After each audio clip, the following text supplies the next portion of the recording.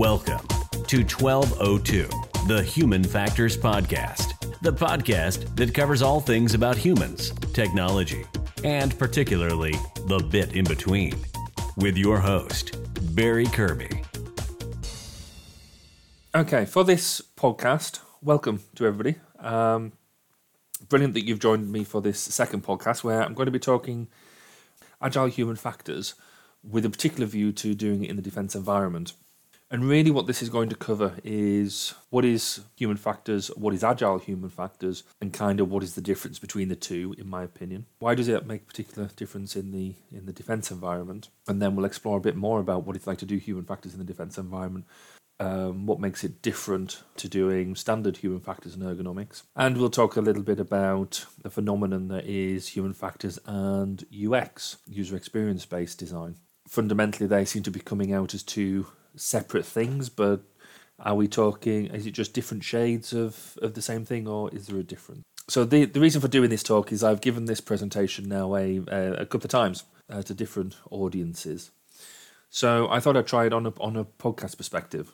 So as somebody who's been involved in the defence industry for nearly 20 years, I've been involved in a wide variety of projects, small, medium and large. The majority of them in the defence industry, but also some outside as well.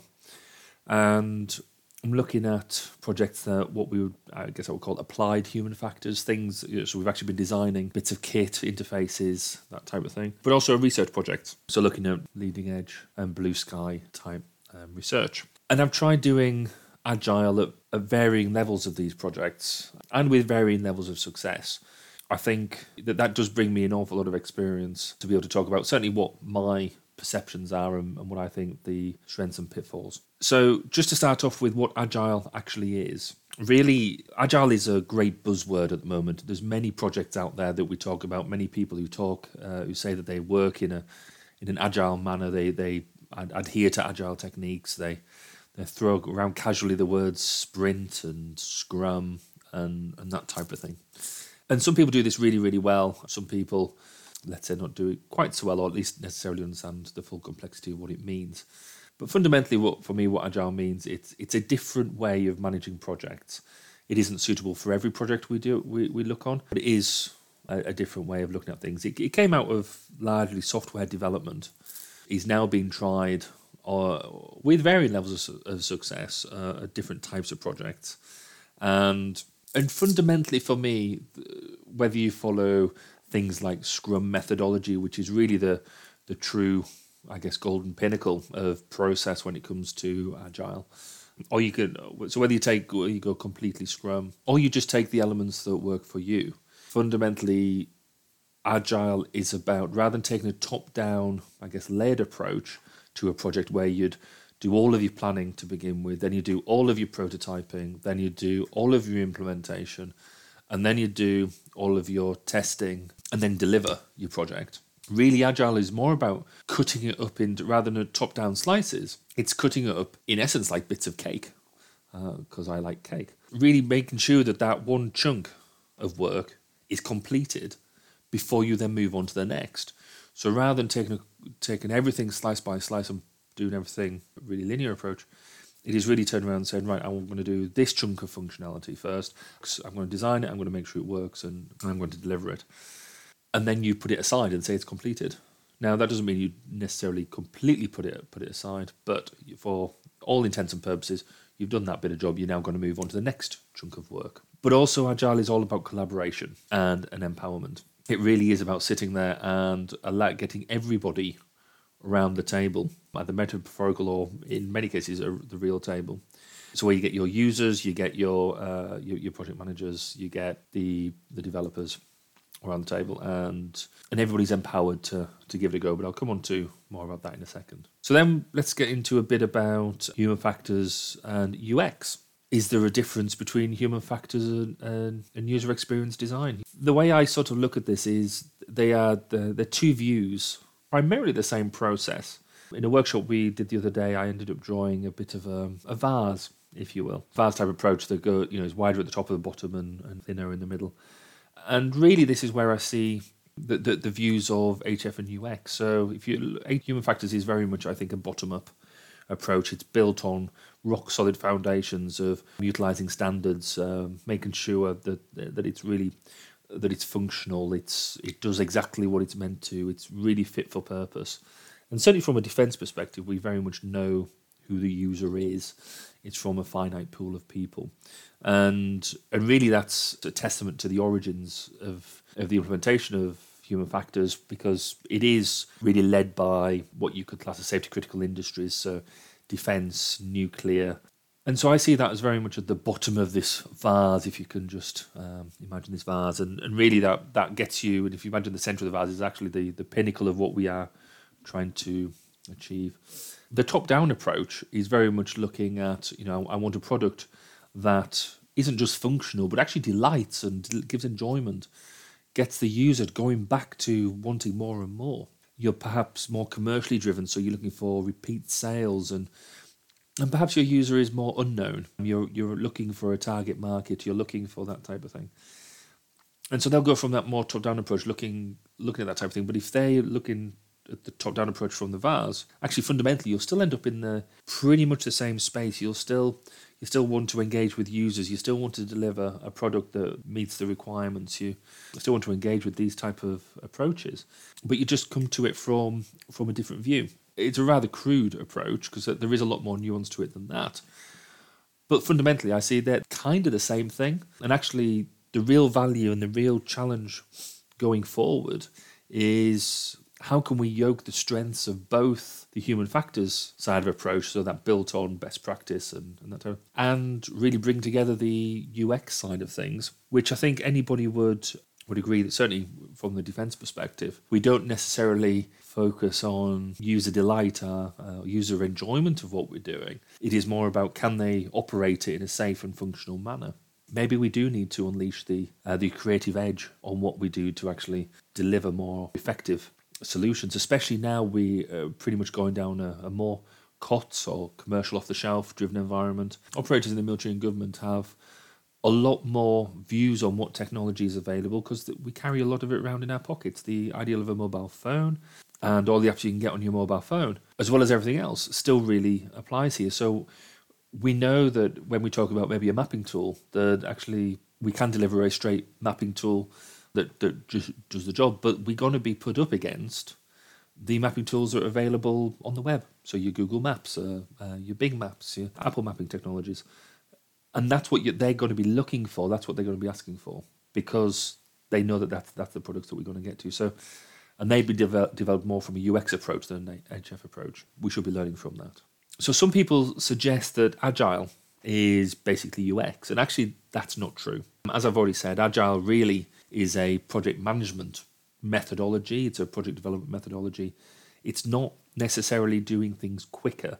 Because people say that it's Agile, that we think it's going to produce speedier solutions. That might be true in one respect, but it's not necessarily, I wouldn't say that was a definite benefit. There might be cases where actually an Agile approach might even be longer, but you get a better product for it.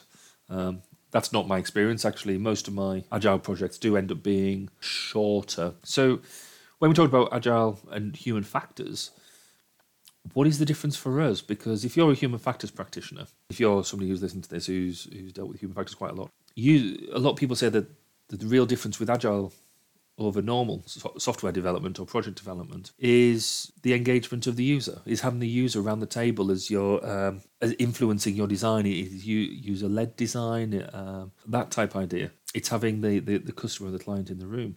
Now, actually, from a human factors perspective, we do that already. So what is the actual difference? Well, for me, it's actually about the other people who are in the room and how we empower them. So from a traditional human factors approach, we would have users in the room. From my perspective, I've done workshops with pilots in the room, with maritime personnel in the room, with soldiers, basically any military type user, myself and my team as HF practitioners. And we would work with these, with the client, with the user representatives to come up with your solution. From an Agile perspective, I get more people in the room. So yes, we still have users in the room. We still have HF practitioners in the room. But we also have software engineering representatives. We have the hardware engineering representatives. We have project management representatives. Basically, any other stakeholders that we think is a decision maker or could influence a decision, we get in the room. Now, obviously, this has to be managed, because if you've got just because we want project recommendation in the room, so project stakeholders, doesn't mean you're getting every single engineer in the room. There's got to be a level of representation here, because there's nothing to stop you devolving some of this as well to other smaller agile teams. But what they all bring together is that they've got to have the idea of empowerment, that everybody in the room has an equal say and has the right to ask the stupid question. And that is really very important. A lot of workshop facilitation does lend itself to making sure people feel happy and comfortable to speak up. But for this, it is really, really important that, certainly if you're the facilitator of the Agile sessions, then that you really do make sure that the people in the room are happy to speak up. Because that's where you get the power. Is if one person's thinking of, well, I don't understand that, don't understand what it means, but they think it's a stupid question, then clearly probably somebody else is thinking it too, or they might have just assumed that actually they understand it. So you need to basically make that happen, and having people like the project management team in the room as well is, I feel, really important, because then they really understand that if you're going to be moving the project milestones around, you might bring some work into play that you didn't realise you want to have, a few more requirements that you've identified.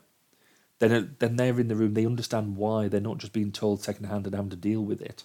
And then if they're having to report up to other people, if you're part of a larger organisation, I've seen project managers go from a state of being told what to do and having to and arguing with you about it to actually they're taking it straight away up to their line management to say, I've seen this, I know exactly why they're doing it, this needs to happen. And they're working, they're empowered, they feel part of the team and to work with that. So it's about bringing all of the hats into the room and empowering everybody to do it.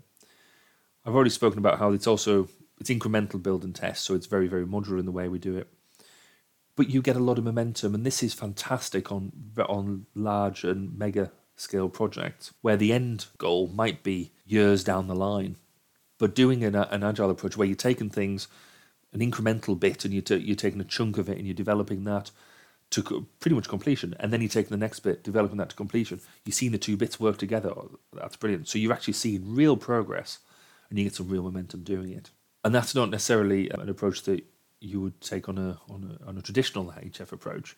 Though there are some of this you could argue isn't new. There are older techniques out there that have taken similar approaches, but now haven't necessarily had the tools to be able to develop prototyping and design in the way that we can now. There is some discussion about whether you can actually apply this to hardware projects as well as you can to software projects, and I think there is a lot of work to be done there. But certainly, in my experience, if you won't necessarily get on a full Agile or Scrum approach, but if you can even pick up a few of the tools and the techniques that are used, then your project will be better for it. So for the rest of this podcast, we're going to be looking at what are people's receptiveness to Agile human factors. We're going to talk a bit more about the defence environment, and really what makes the defence environment special. And then some blockers and enablers to Agile human factors. And then to finish off, I'll talk a little bit about some of my toolkit and the various elements that I use. But I think it's also a good lesson to dip back into history a little bit and think about where human factors has come from. Particularly from a forces perspective. The person I want to talk about is a gentleman called Hyman G. Rickover. He was an admiral in the US Navy in 50s, 60s, that sort of time. And he was generally known as the father of the nuclear navy. He was very, very instrumental in developing the nuclear submarine capability that the Americans had.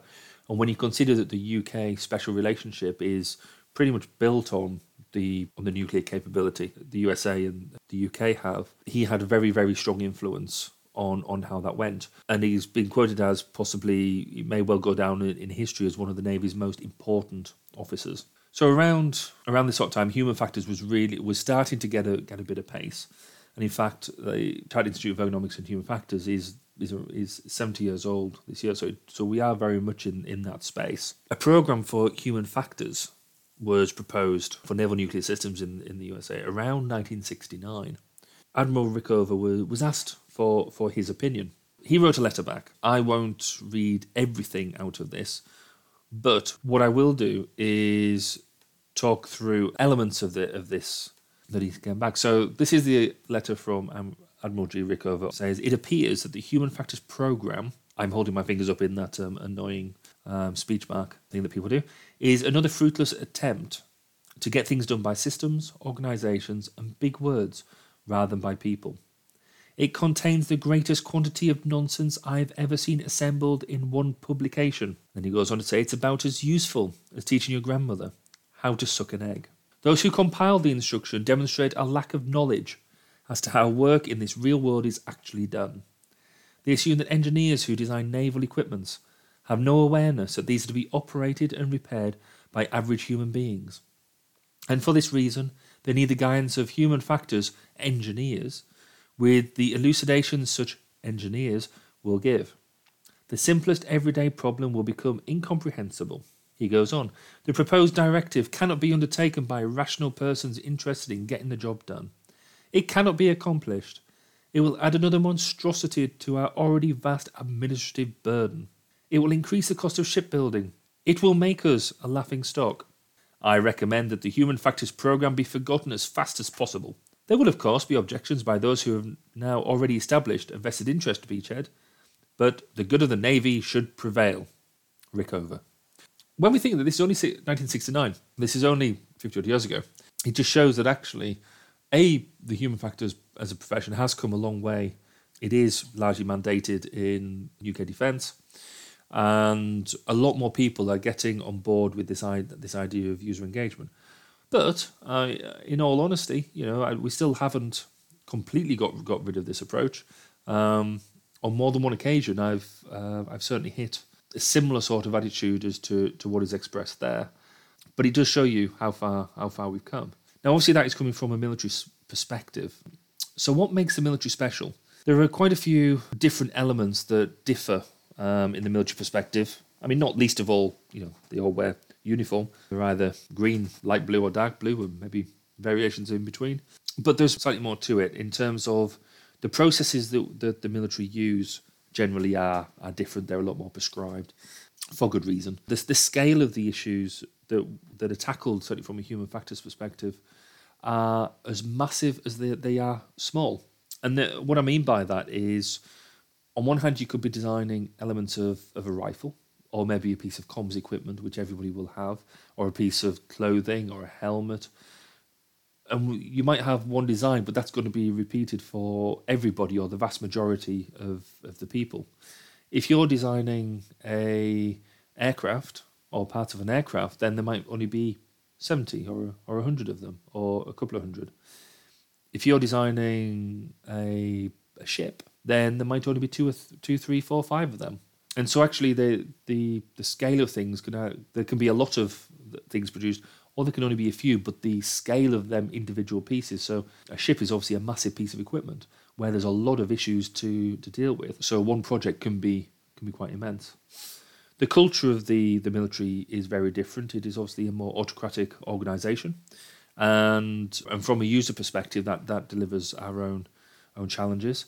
The behaviours you can expect out of military users and the military is different, but also actually somewhat easy to work with in some respects. There is a lot of banter that goes on as well, and there's an argument to say if you can't take a joke, you shouldn't work in human factors in the defence industry. But a lot of the trick around working in the defence industry is understanding culture and behaviour gets you a long way down the track. But we can't forget what the military is about. Fundamentally, it's about developing lethality whilst making sure that you're keeping your guys safe. That can sometimes be a bit of a cold water moment for many people. So, let's get us back to Agile. And the reason we're going to get back to Agile is because about where it sits. Now, I've worked on a broad variety of projects, some small, some big. And in my experience, that when you've got something that's either it's a small project, so 10, 20, 30k, maybe up to about 50k, £50,000 worth of project, Agile is strongly encouraged because they think you're going to get more value for money. You've got more mobility. You can work. It's ideal for small teams. You can flex. You can be dynamic. All the key buzzwords, and it all works. But on a big project, so multi-million pound project, it feels like we don't like Agile because there's a level of uncertainty. It's seen as harder to plan. Big projects, we like to see a nice Gantt chart, a nice linear waterfall Gantt chart with one task finishing, the next task starting and beautifully cascading into each other. Agile is seen as tough to manage because it is a different management and leadership style. And inherently, Agile is seen as more risky in big projects. But isn't this a bit ironic? I think it's worth, in a large-scale project, we have our beautiful Gantt charts. Projects inevitably get delayed one way or another. And so we have a false sense of security when we see our beautiful Gantt chart move a bit to the right. It inhabits a new space, but I now think I fully understand my project again because whilst my one task will have moved to the right a little bit and it's cascaded down beautifully, and I've agreed a new end date with my client or whatever, actually the project hasn't delivered on time. You've moved it to the right, you can see it, it's beautiful, but it's still late. Or you've had to put more resource into it. And so there is a certain sense of a false sense of security behind the beautiful Gantt chart. It could be that actually if you fully embrace an Agile approach, you might deliver the big project on time. Or you might deliver it within the resource that you've got available. Or at least you would have a much better understanding of where you're at and why you're late. I think that all the advantages that we think that Agile gives us in small projects could definitely be delivered in big projects. But also by the fact that we put Agile into small projects, we throw in the buzzwords and say that we must be Agile. We think we're going to get more for what we're going to do. I don't think that's necessarily the case. You're just getting it managed in a different way and you'll see it incrementally come along as opposed to in a linear fashion. So when we're developing safety critical systems, this is where Agile is still very much in its infancy because with Agile, the idea is that you're developing stuff, you set a pace, a sprint, so that's that period of time where we're developing an increment or a piece of functionality is seen as maybe 2 to 3 weeks. Whereas with safety critical systems, we do need to be a bit more considered that because the ramifications of you getting it wrong are bigger, and it could be lives could be at stake. You need to be able to gather your evidence in an appropriate way. You need to be able to withstand an audit trail or have the audit trail there about how you got to do what you're doing. It's got to be backed off by standards. So there is an element of pre-work there to be done. Some people would suggest that actually this slows the Agile process. However, I'm more of the belief it just shows how much preparation you need to do. Are you fit to be Agile in this respect? Do you have all the basic stuff in place? Just because you're doing it by Agile doesn't mean that you shouldn't have all the underpinning elements that you need. And in fact, when we are evidence gathering, just because you're having to gather more evidence doesn't mean that you're necessarily having to put in that much more effort. But you've got to have a real policy in place, effectively, about how you're going to gather your evidence, what it should be, and how it's wrapped up. Because you've got to be accountable for the decisions you make, and they've got to be auditable. But then one of the other fundamental things that this relies on is the ability to fail fast. The idea of failing fast is something that is possibly more common in the United States rather than it is in the UK. But it is that ability of empowering people to actually fail. And it kind of all rolls back to the idea of what I said earlier about allowing people to ask the stupid question. You've got to allow people to get things wrong. If you don't get things wrong, you don't know how close you could be to getting things right. You don't know where the boundaries are. But if you fundamentally also get, say, a long way into the project, or then you might realise, something might come along and you realise, actually, this isn't working. The technology that we're playing with it isn't mature enough, or a requirement changes, or whatever it is. And you've got to have the ability to turn around and say, right, either this sprint, so this one part of the project isn't working, so stop. Or it could be the case of, actually, hold on, something else has changed, this project isn't going in the right direction anymore. We can stop. You don't necessarily fail, but you can stop. And if you're, say, halfway through, because of this modular approach you'll have taken, this incremental approach, you'll actually have artifacts to take away with you, which from the traditional approach, this horizontal sliced approach, you might have only got as far down as a bit of a prototype or whatever, whereas with this, you've actually got stuff to take away. When Agile works, it works well. And when it doesn't work, if you decide to fail fast, at least you get something out of it. You're not walking away with absolutely nothing, and it doesn't feel like a complete waste of time. I'm going to sort of finish this off with looking at what I consider my toolkit. As I said right from the top, the pure view of this is Scrum, and there is some really good literature out there on Scrum methodologies. I'd recommend you go and look at scrum.org. as I guess that go-to place for Scrum methodology. I guess what I've learned is I've tried to stick to pure Scrum techniques, but actually it's quite difficult to do, especially in an environment that you're still learning about it. And if you're working with people who don't necessarily understand or work in that approach. So you've got to make Agile work for your project. The organizations you're working with have got to be bought into what you're doing. They might not be top to bottom bought in. The more top cover you can get, so the more management buy-in, different levels of management, the better it is, because you're not having to fight all the way. But sometimes, and I've had this on a couple of occasions, where you go and you want to do an Agile approach, not everybody's bought into it, not everybody likes the idea, but somebody gives you that little opening and you grab it with both hands. Some of it is about proving that it will actually work. I have had it where I've taken an opportunity, proven that it will work, and embedded it in that level of organisation that I was in, and hopefully see it grow. It doesn't necessarily always work. It isn't for everybody, and actually part of the skill in it is also maybe recognising when it's not going to work, dipping out slightly. But that still doesn't mean you can't use agile techniques and agile approaches within more standard life cycles. But fundamentally, one of the best bits of adaptation that I've done is you don't stick to the terminology or to the Scrum or Agile terminology if it's going to threaten your customer or your client. People don't like change. We know that. Unless you're slightly weird like I am, who thrives on it. Fundamentally, people like to have that warm cocoon of familiarity. So can you take your Agile techniques and couch them in a language that is less threatening? And of course, really what I'm talking about is, can you couch it in a language that they already use? So if you're in Agile, you might want to talk about backlogs and minimal viable products and things like that. But maybe rather than talking about backlogs, we can be talking about requirements. Rather than talking about minimal viable products, we could be talking about phase 1 releases. We could be talking about prototypes. We could talk about the elements of things where we do some lessons learned or lessons identified sessions rather than a retrospective. These are all terms that are part of the Agile and Scrum toolkit. But if you actually turn them into what your client or what your partnership is more used to, then they'll actually end up doing it. And you almost come to the end of it and then go, surprise, you've actually been doing Agile all this time, and show them how maybe what you've done maps onto the overall piece. Sometimes people can call Agile engineering by post-it, because really you're looking at taking bite-sized chunks, and they generally all nicely fit on a post-it, and you'll see pictures of walls covered in post-its on different parts of the project.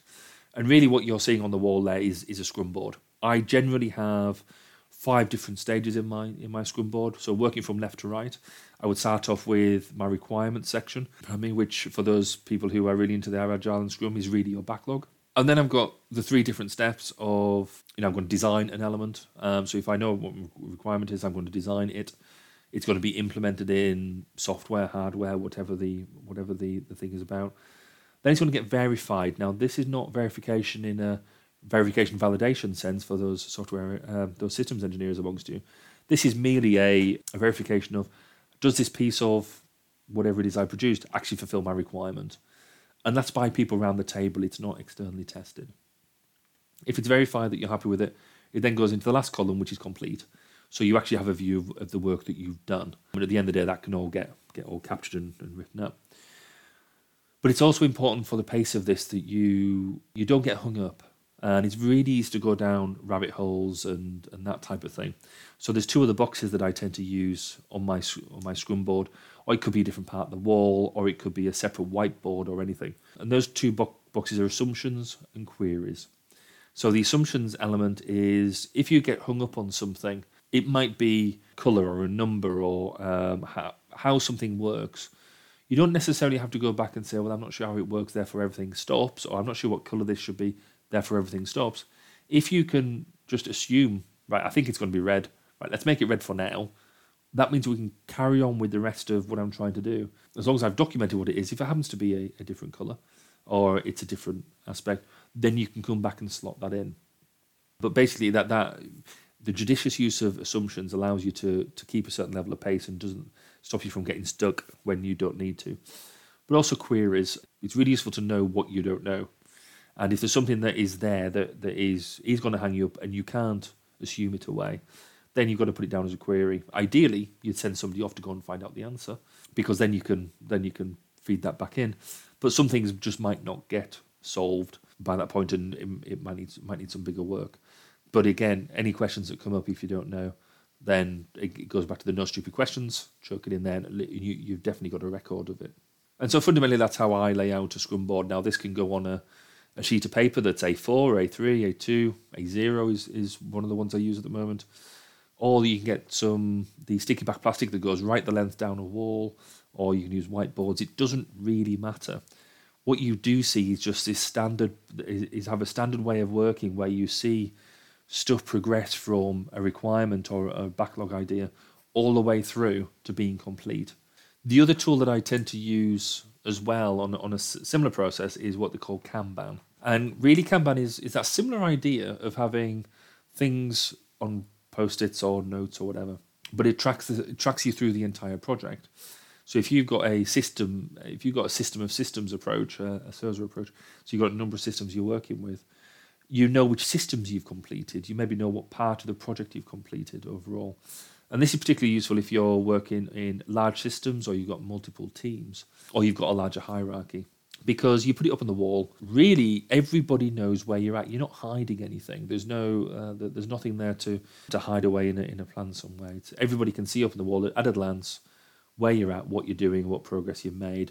And there's a level of honesty there, because I use Post-its generally again on the Kanban board, because things can move forward and back. You can move things forward into a design phase, and it might fail, and it goes back and it generates a conversation. Oh, why has that gone back? And you can have an honest discussion about it. It shows a level of openness all the way up to senior management, so the people above you, as well as the people right down on the shop floor. Anybody who's walking by can see what you're doing. For me, that really helps with morale and motivation. People get a sense of well-being, a sense of fulfillment when they see that they've completed stuff and stuff's gone from immature all the way through to complete. Especially, again, on these large systems where you don't know that they're going to end. This gives you small milestones to work through. So I hope that has given you my sort of views on the use of Agile, Scrum, them sort of methodologies, some of the challenges that we face of doing human factors in a defence environment, and what Agile HF means. As always, please do leave me a comment and any questions you might have, and I really appreciate it. Thank you for listening to 1202, the Human Factors Podcast. Please do get in touch with your thoughts, questions, and comments. You can contact us at www.barrykirby.co.uk and on Twitter @BAZ_K. See you next time. And remember, it's more than just common sense.